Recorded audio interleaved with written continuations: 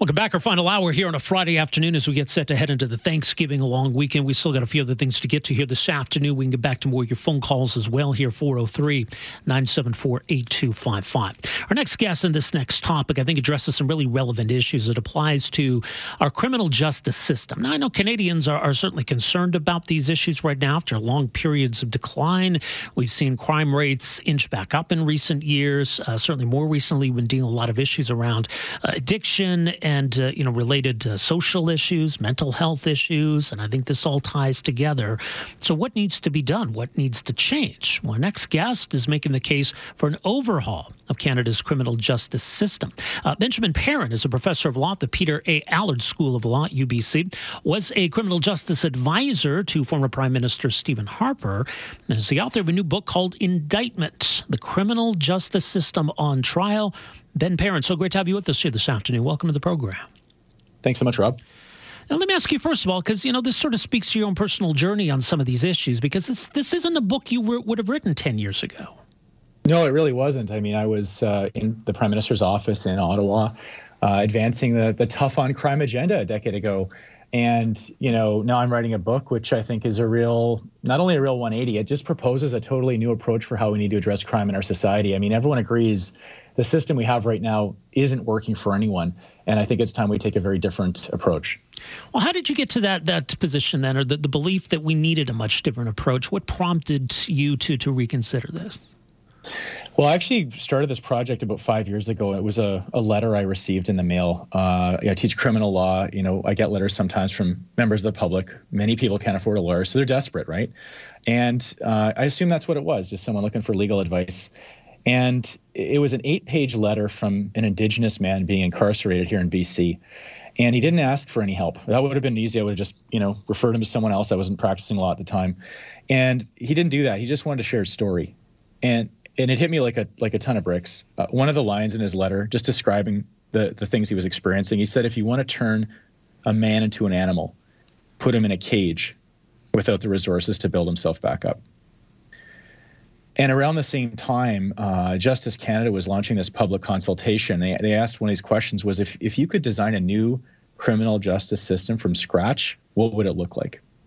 And so that was really the spark of this project. And it took me, talking to people right across the country, survivors of violent crime, offenders. Rob, I talked to people, the lowest level offense was someone who'd keyed a car, all the way up to people who had committed horrific sexual offenses, were in prison for murder, and everything in between. And we also talked to people who are corrections officers in the police departments, in the First Nations Health Authority, people who work in issues like mental health and addiction and substance use. And that journey really was the thing that changed my views. Hearing from people directly impacted by the system and hearing what their ideas were for a new and better approach was totally mind-blowing, really.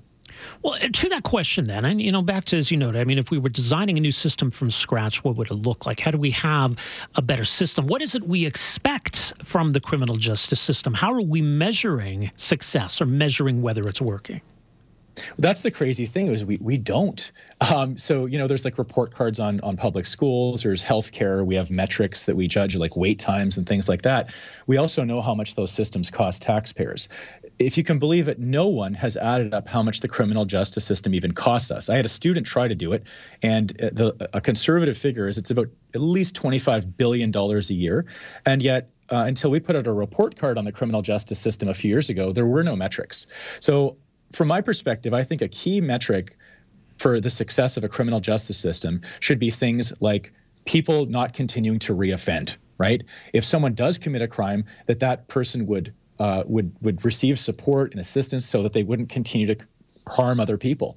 I would also think things like victims participating in the system and what's their levels of satisfaction? What's the level of public confidence in the system? How much does it cost? Is it getting good value for money? We don't ask any of these questions. Instead, we pass criminal justice policy based on the latest news story, largely politically driven. So when I started looking at the research around what works and what doesn't, it was pretty shocking. It turns out that there's actually no correlation between having more police and lower crime. There's really no connection at all. We don't get safer through more police. So why is that? Well, police are reactive, right? They respond after the fact. Things got even more disturbing when we looked at the research on incarceration. And there has been dozens and dozens of reports dating back to the 1950s involving over 300,000 inmates in Canada.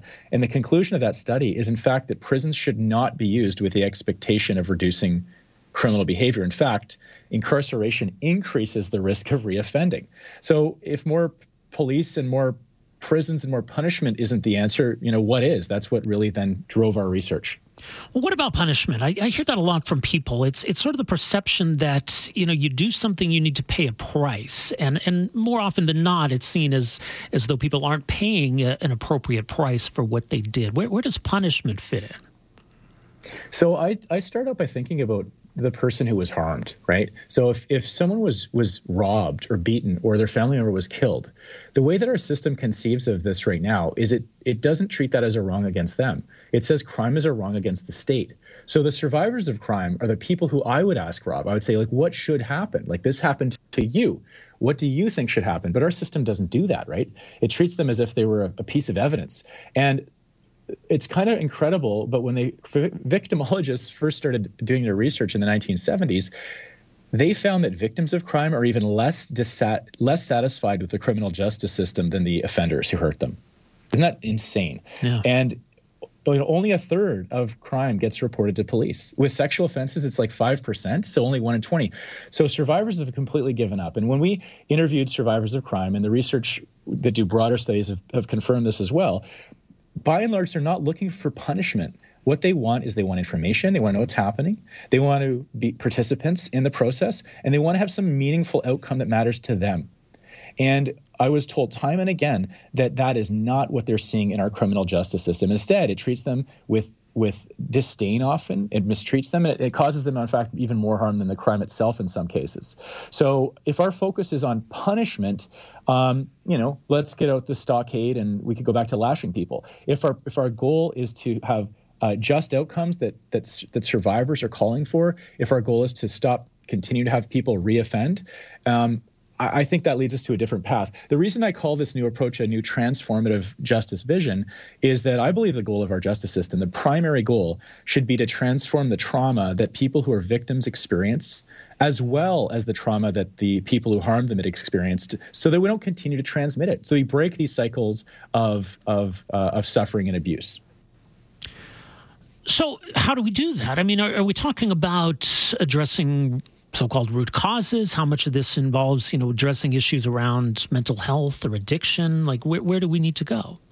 So we obviously need to deal with immediate harms happening today, but we also do need to take that broader outlook that you're talking about. So in my book, Indictment, I set out sort of 7 key aspects of a new transformative justice vision, and they range from long-term measures all the way to immediate things that will help keep us safe today. So an example of a longer-term measure, when we look at preventing harm in our society, the first place we got to start is protecting our kids.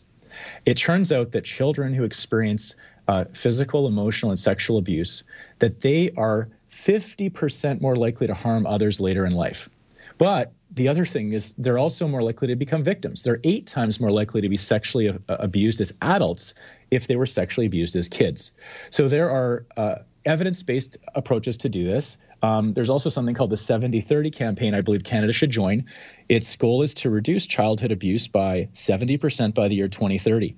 And some of the ways you do that, one of the programs I talk about is called the Nurse-Family Partnership.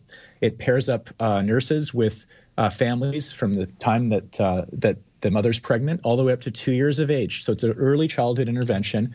They're in the home talking about, what's the impact of substance use on an unborn child? How do you discipline a child in a healthy way, connecting them with, community resources? The crazy thing is when they track this in a randomized control trial, so they compared kids that were in the program with other families that weren't. When they go back, 13 years later, these kids are 15, they found there was a 79% reduction in child abuse. Those kids were spared that abuse because of this early intervention. And they were 81% lower criminal convictions. The dollars and cents of this are also incredible. The Washington State Institute for Public Policy, which studied one of these programs, found an $18,000 a year net return to taxpayers. Why? Well, you're foregoing all these social services, healthcare, and criminal justice expenses. So that's an example of a long-term way to transform trauma that will both protect kids today and prevent crime tomorrow. It is long term, as you say, and in the meantime, we have seen crime rates rising. We do have issues around disordered public safety that I think people want addressed. So, I think longer term, sure. I mean, if we were addressing these issues, we'd have less problems down the road. What do we do in the short term?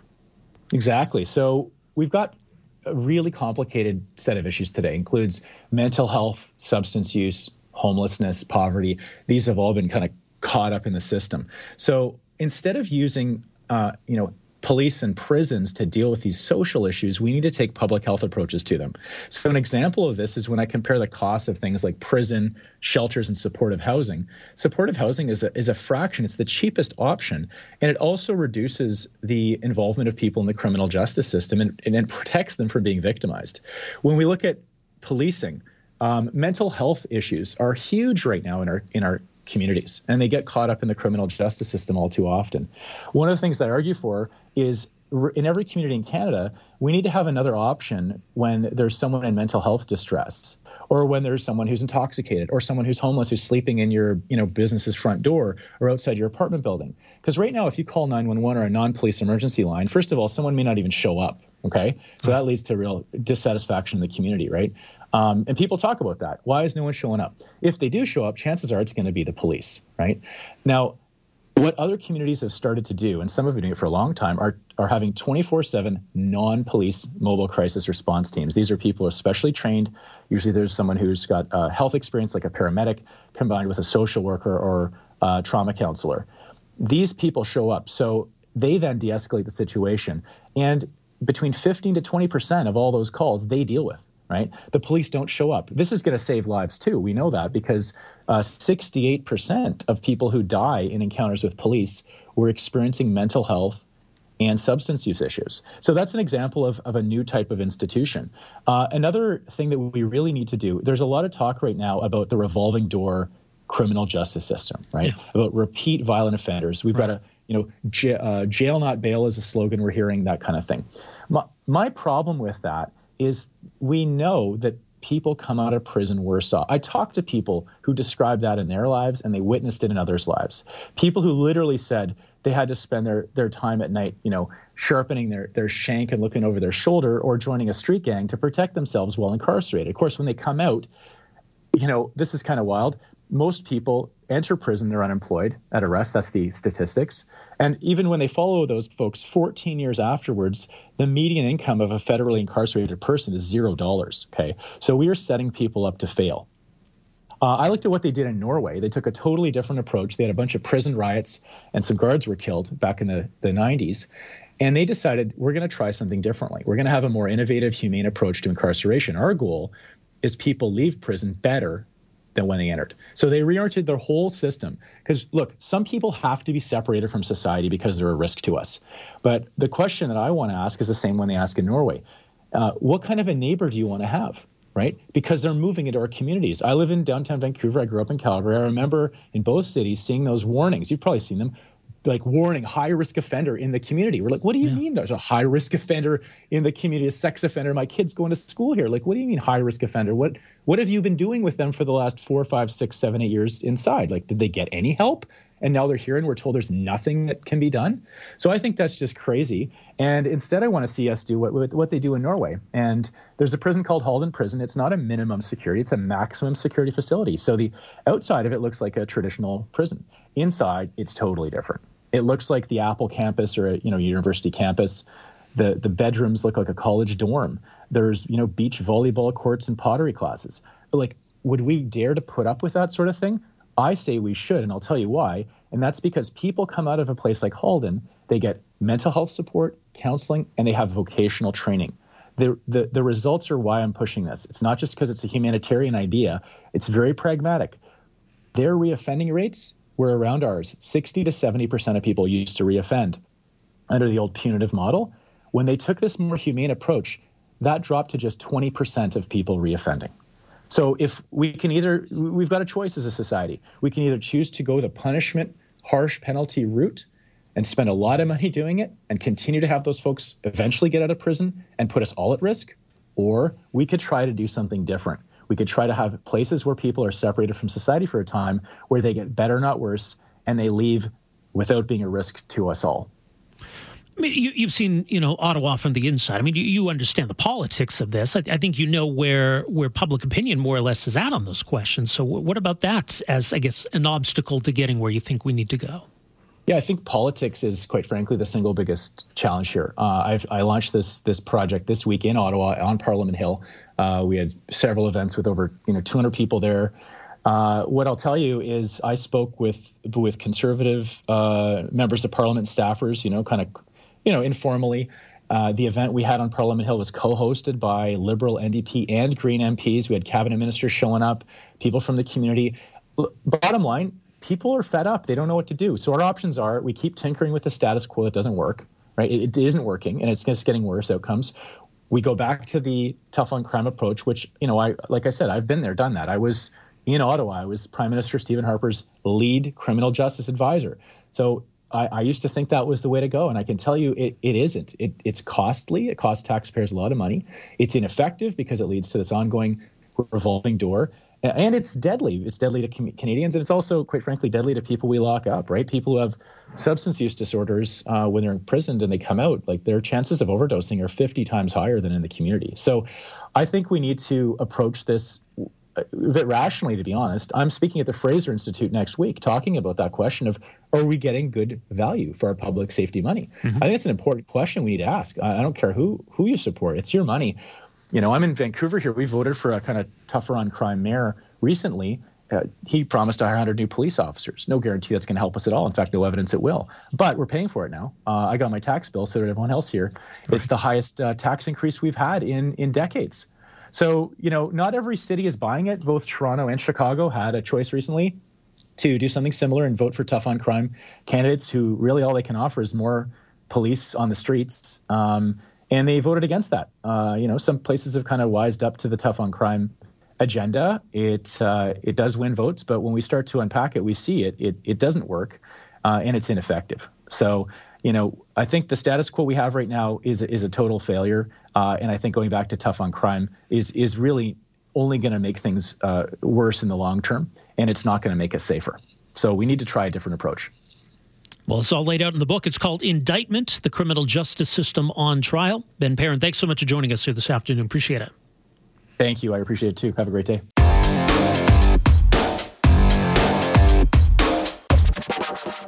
Well, the new hockey season is more or less underway for most kids. Maybe some are still in the tryout stage or about to get going, but it's back to hockey. But things might be a little different this year.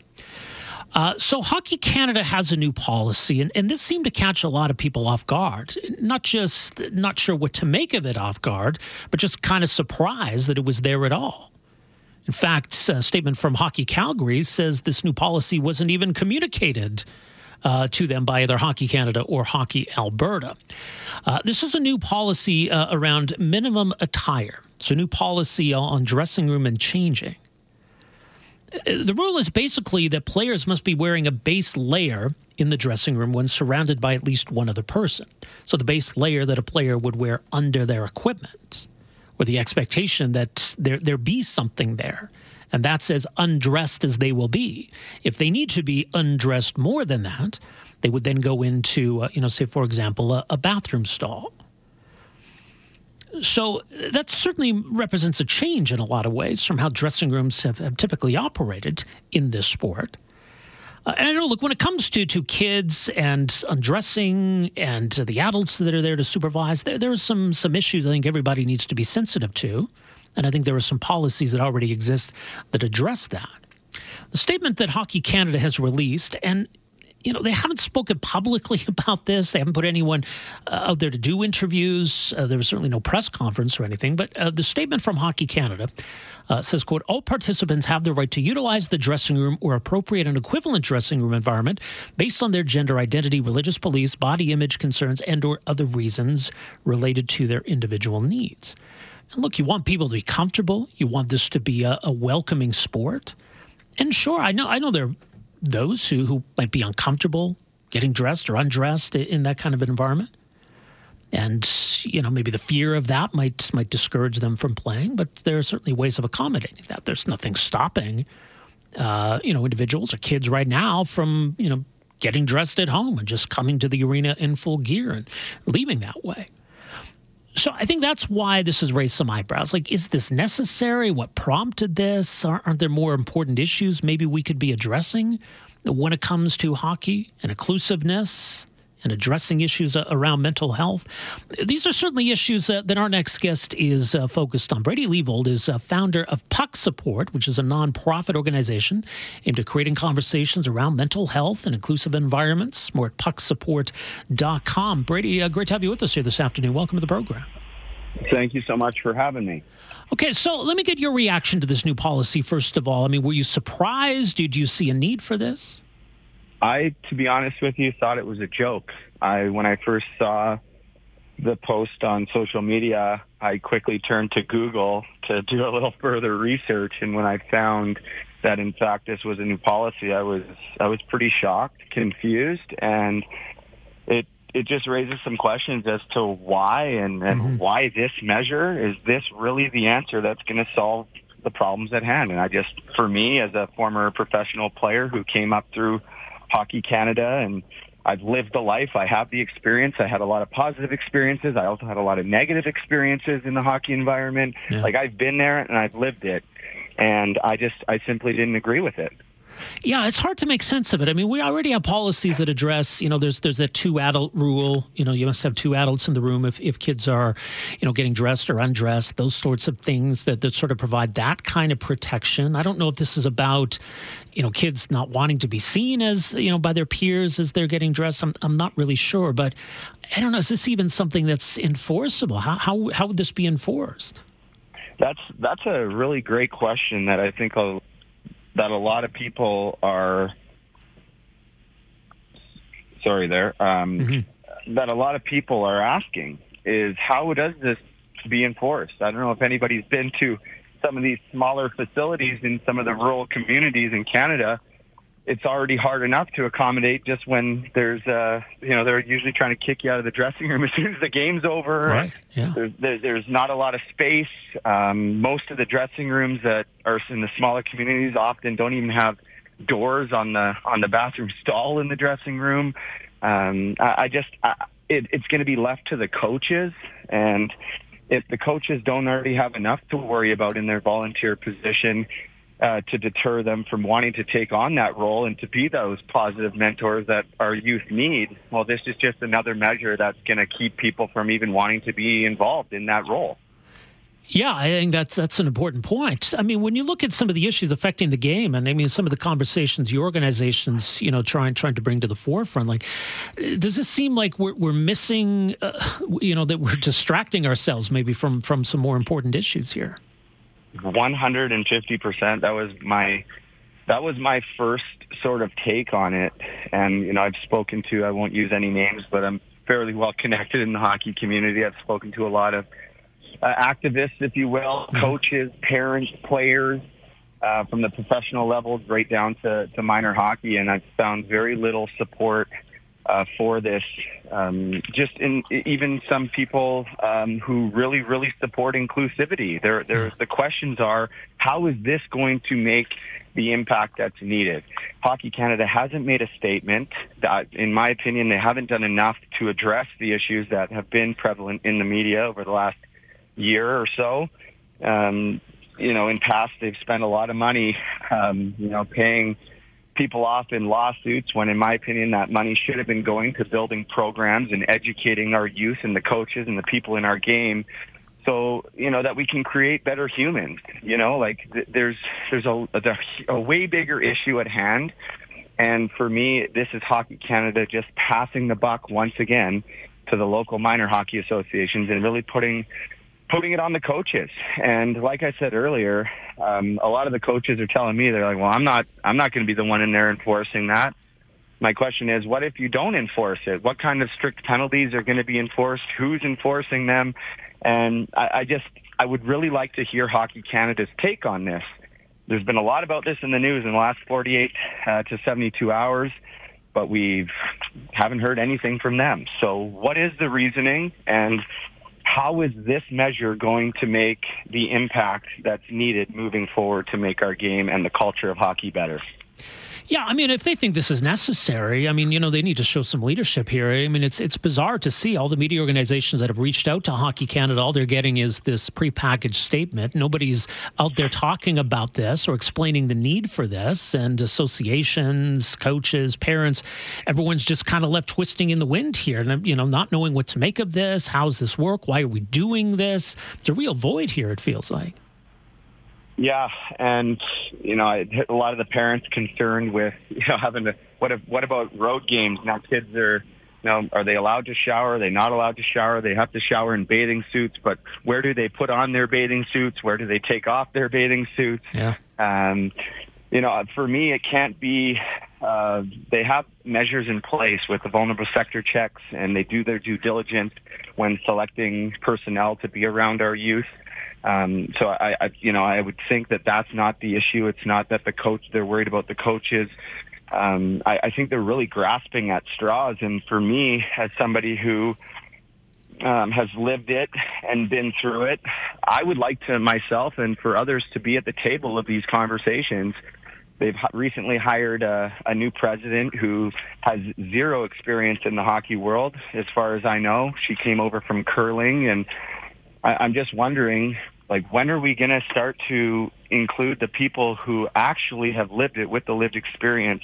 That's how we're going to navigate through this, is including the people who have had both positive and negative experiences in the change room, on the ice, and all those things. So I would really like to know their reasoning, and I would also like them to be a little bit more transparent and open to the idea of bringing in some people who, like I said, have lived it and want to be part of the solution moving forward. And I just think Hockey Canada has to do a better job taking accountability. They're essentially hiding from this news story, and they can't give anybody answers on how they came to this, why they came to this, where it came from. And it's left a lot of people wondering. And, I just think that if you look at the way Hockey Canada has been portrayed over the last year or two in the news, you would think that they would be stepping it up above 100 times more than they have to make sure that, new measures are in place. And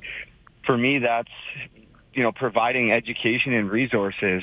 This is a Band-Aid solution, in my opinion. Mm-hmm. They think that this is going to make a significant impact, but it's not. I'm a dad. I have kids. I have both sons and daughters, and I don't really want my kids changing, my young girls changing in a change room with boys. And that's my stance, and I'm allowed to have that opinion. And I just think that we need to do a better job really reflecting on, what's happened in the past and how we're going to move through this. And to me, this is just not the answer. No, I think you're right. It doesn't make any sense. It just doesn't make any sense. That's what it feels like. And yeah, I think it's on Hockey Canada to better explain this to people. In the meantime, much more is mentioned, pucksupport.com. Brady, really appreciate your perspective on all this. Thanks so much for joining us here. Thank you so much for having me. All the best. Take care.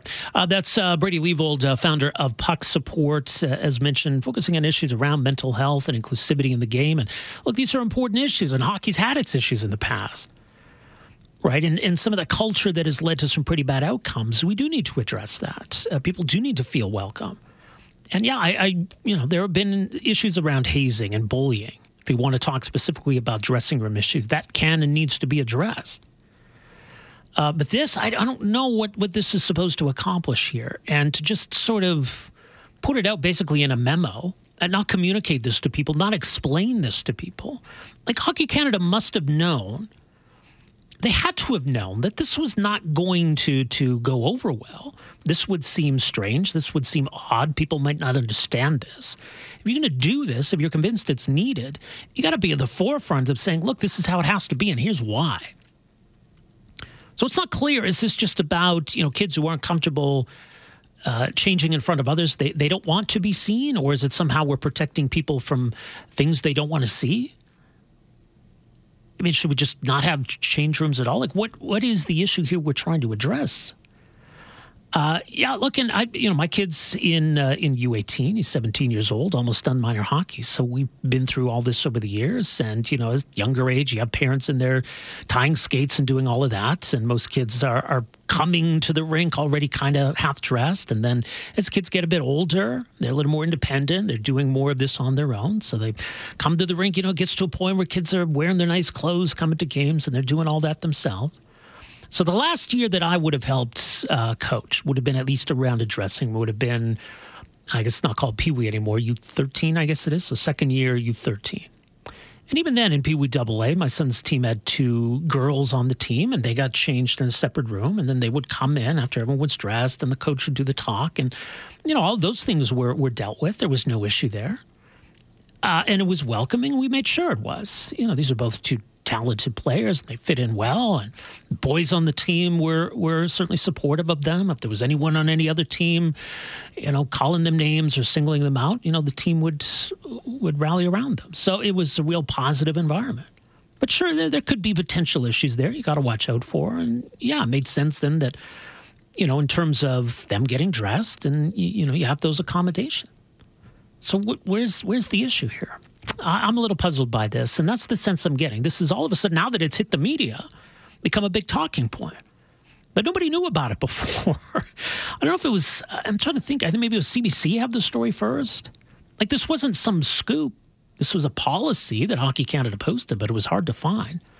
Hockey Calgary's president says it wasn't communicated to him, that he was like everybody else. He found out about this through the reports in the media. So that's not how you bring in something like this.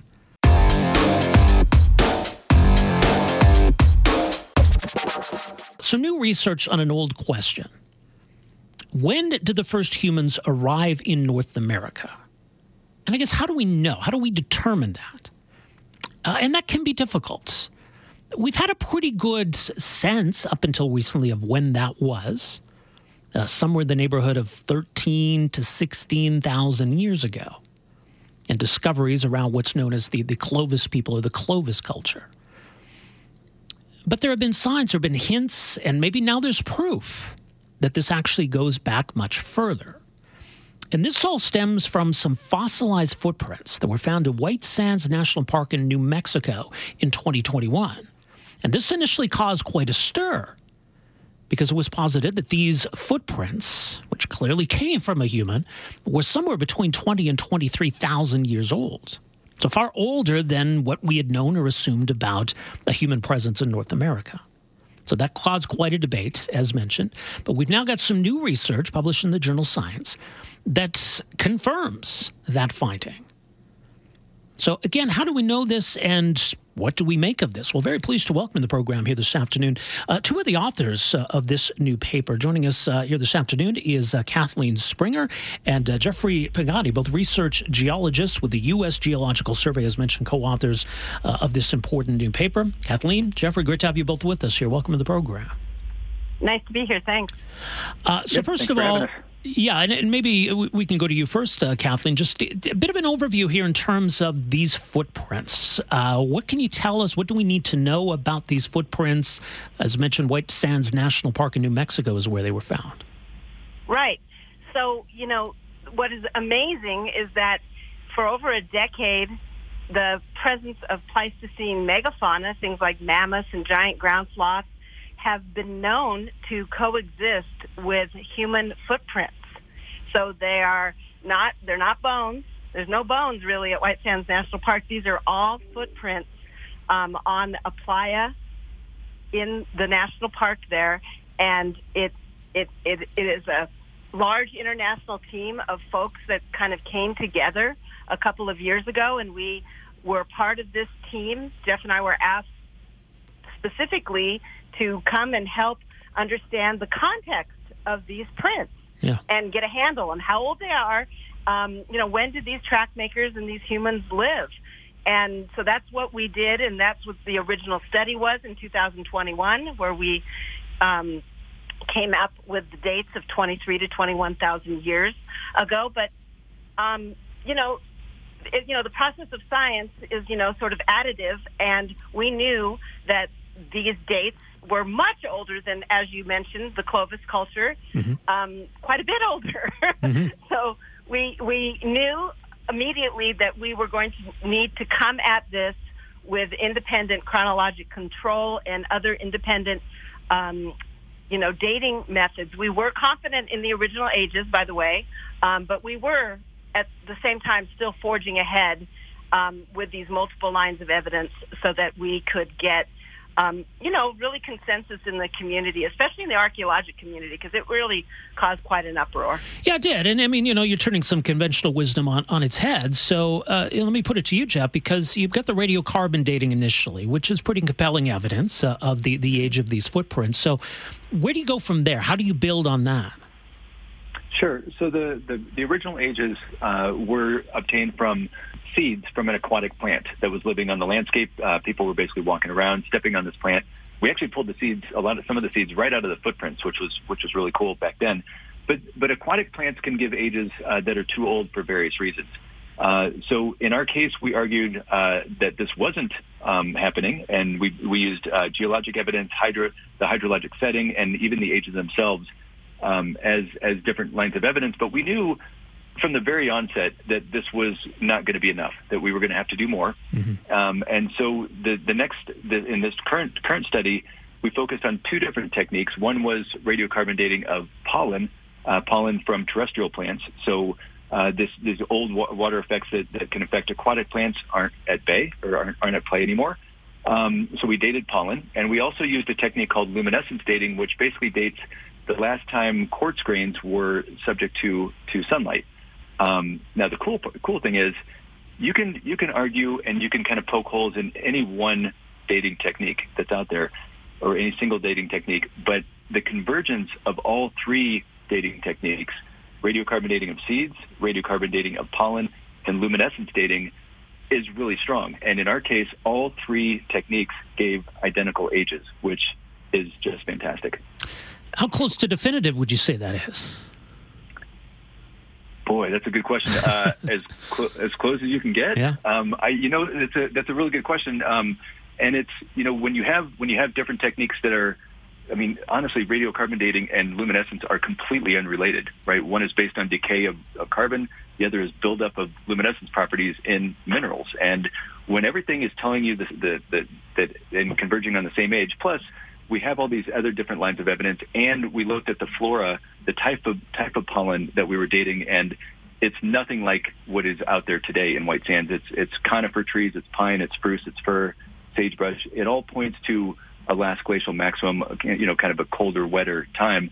All of these different lines of evidence are really, really powerful together. Right. Kathleen, what can we draw in terms of conclusions about the footprints themselves? I understand these seem likely to have come from a female. Is that correct? Well, at this particular site, there were 61 prints that were analyzed initially, and the demographics actually show that the preponderance of those prints are kids. They're, ages 9 to about 14, and the sort of reigning hypothesis is that adults were doing more manual labor or more skilled labor, and that the teenagers were more fetchers for the older people, and that kids, they just hang out and they're just tagging along with the bigger kids, and they are going to leave proportionally larger percentage of prints to be preserved in the fossil record, and that's really what we're seeing at this one particular site. But I got to say, at White Sands National Park, there are thousands of human and megafaunal footprints really all over the place there. It's really remarkable. It's singularly unique worldwide. So the question comes up then, if there were humans present, 7,000 years prior to when we kind of assumed would have been the earliest, where's the rest of the evidence? Should we find tools? Should we be seeing more evidence that humans would have been inhabiting this area? Jeff, what about that side of it? Yeah, so the techniques that were used in this study are really different than kind of traditional archaeological techniques, right? Usually in archaeology, you're looking at stone tools, you're looking at bones that are worked or cut or whatever. Now we're looking at footprints at the surface, and in an average lifetime, you might put down a couple 100 million prints. So the footprints are out there. This is a new way of looking at archaeological evidence. And there are, the Tularosa Basin, which is where White Sands is, it's huge, and it's big, and it's wide, and it's flat, and it's just gorgeous. But there are so many lake basins out there that are similar. And they, during this time period that we're talking about, the last glacial maximum, there were lakes in all kinds of basins all over the western U.S. So it's really just a matter of starting to look at these other lake basins for footprints, and we think this is just the beginning. What kind of world would these humans have been living in? What do we have in terms of geological evidence about the presence of other animals, mammals in this area at the time? Well, at White Sands they have documented mammoths. There are so many mammoth footprints you would be shocked. You can even see mammoth footprints in Google Earth. Oh, wow. If you know what you're looking at. There's giant ground sloths. There's dire wolf. There's saber-toothed cat. There's bears, horses, camel, bison, and of course people. So and that the paleoichnologists, which are these trackway experts that are part of this team, they have been able to discern these unbelievable behavioral interactions between humans and megafauna that's never been achieved anywhere before. That's the reason White Sands is so singularly unique, because footprints are a timestamp, and you actually can see on a planar surface this dance between humans and, in this one particular study, a giant ground sloth. And the people are approaching the sloth, and you see those footprints going up to this animal. The animal rears up on its hind legs, clearly annoyed because of the people, I guess. And then the people continue to follow this animal. And, so in just a footprint trackway surface, they are able to tell this entire story, which is so evocative. And these people were either hunting or harassing, but they're just hanging out with it. I don't know. They could have been hunting this giant ground sloth. So there's any number of hypotheses that can go along with these kinds of interactions that are being documented. But that's the kind of world it was. It was a lake and a lake edge. People are there and animals are there because there's water. There's resources, clearly. Other than that, we do not have their tools. We do not have habitation sites, but we have their footprints. Mm-hmm. And we know those footprints are a timestamp. And so what Jeff and I did was really, participate in this whole effort to understand the context of those footprints. And this is the result, what we're talking about today, that people were in what is now southern New Mexico 23 to 21,000 years ago. And that's pretty remarkable. It's a big deal. Jeff, what about the question of how they got there? What do we know about the geological record, the glacial record of that era? Does that give us any clues? Yeah, it's really interesting that this time that we're talking about 23 to 21,000 years ago. This is kind of smack dab in the middle of what we call the last glacial maximum. And at that time, there were huge ice sheets that covered all of Canada and the northern U.S. as far south as Illinois.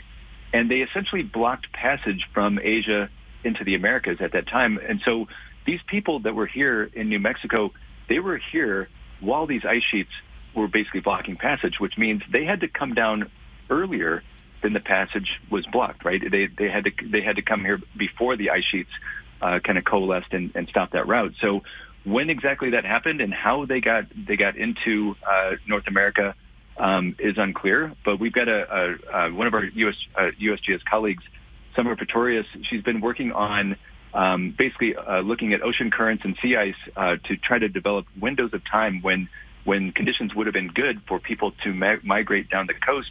And one of her windows falls kind of right at this time period that we're talking about. So there's a lot of people doing a lot of really cool work on this. But our study really doesn't address any of those things directly. Right. But what it does is that it establishes that people really were here in the continental U.S. During the last glacial maximum, which is which is, it's pretty wild. Yeah, it is such an important and fascinating discovery, and hopefully we'll lead to many more as we move forward here. But Kathleen, Jeff, thank you so much to both of you for joining us here this afternoon. Really appreciate this. Thanks for having us. Yep, you bet. Thank you. All the best. There you go. Two of the authors of this piece, you can find it at science.org if you want to read the actual paper. And it seems pretty conclusive, right? So you get the original findings, which were compelling in their own way, but then to have three separate lines of evidence all pointing in that direction, that's a big deal. So anyway, that's Kathleen Springer, Jeffrey Pagatti, both research geologists with the U.S. Geological Survey, co-authors of this new paper. Thanks for downloading and listening to the podcast. Don't forget to subscribe, rate, and review for free at Apple Podcasts, Google Play, or wherever you find your podcast. You can also find me on Twitter at Rob Breckenridge, and you can email me, rob@770chqr.com. Talk to you next time.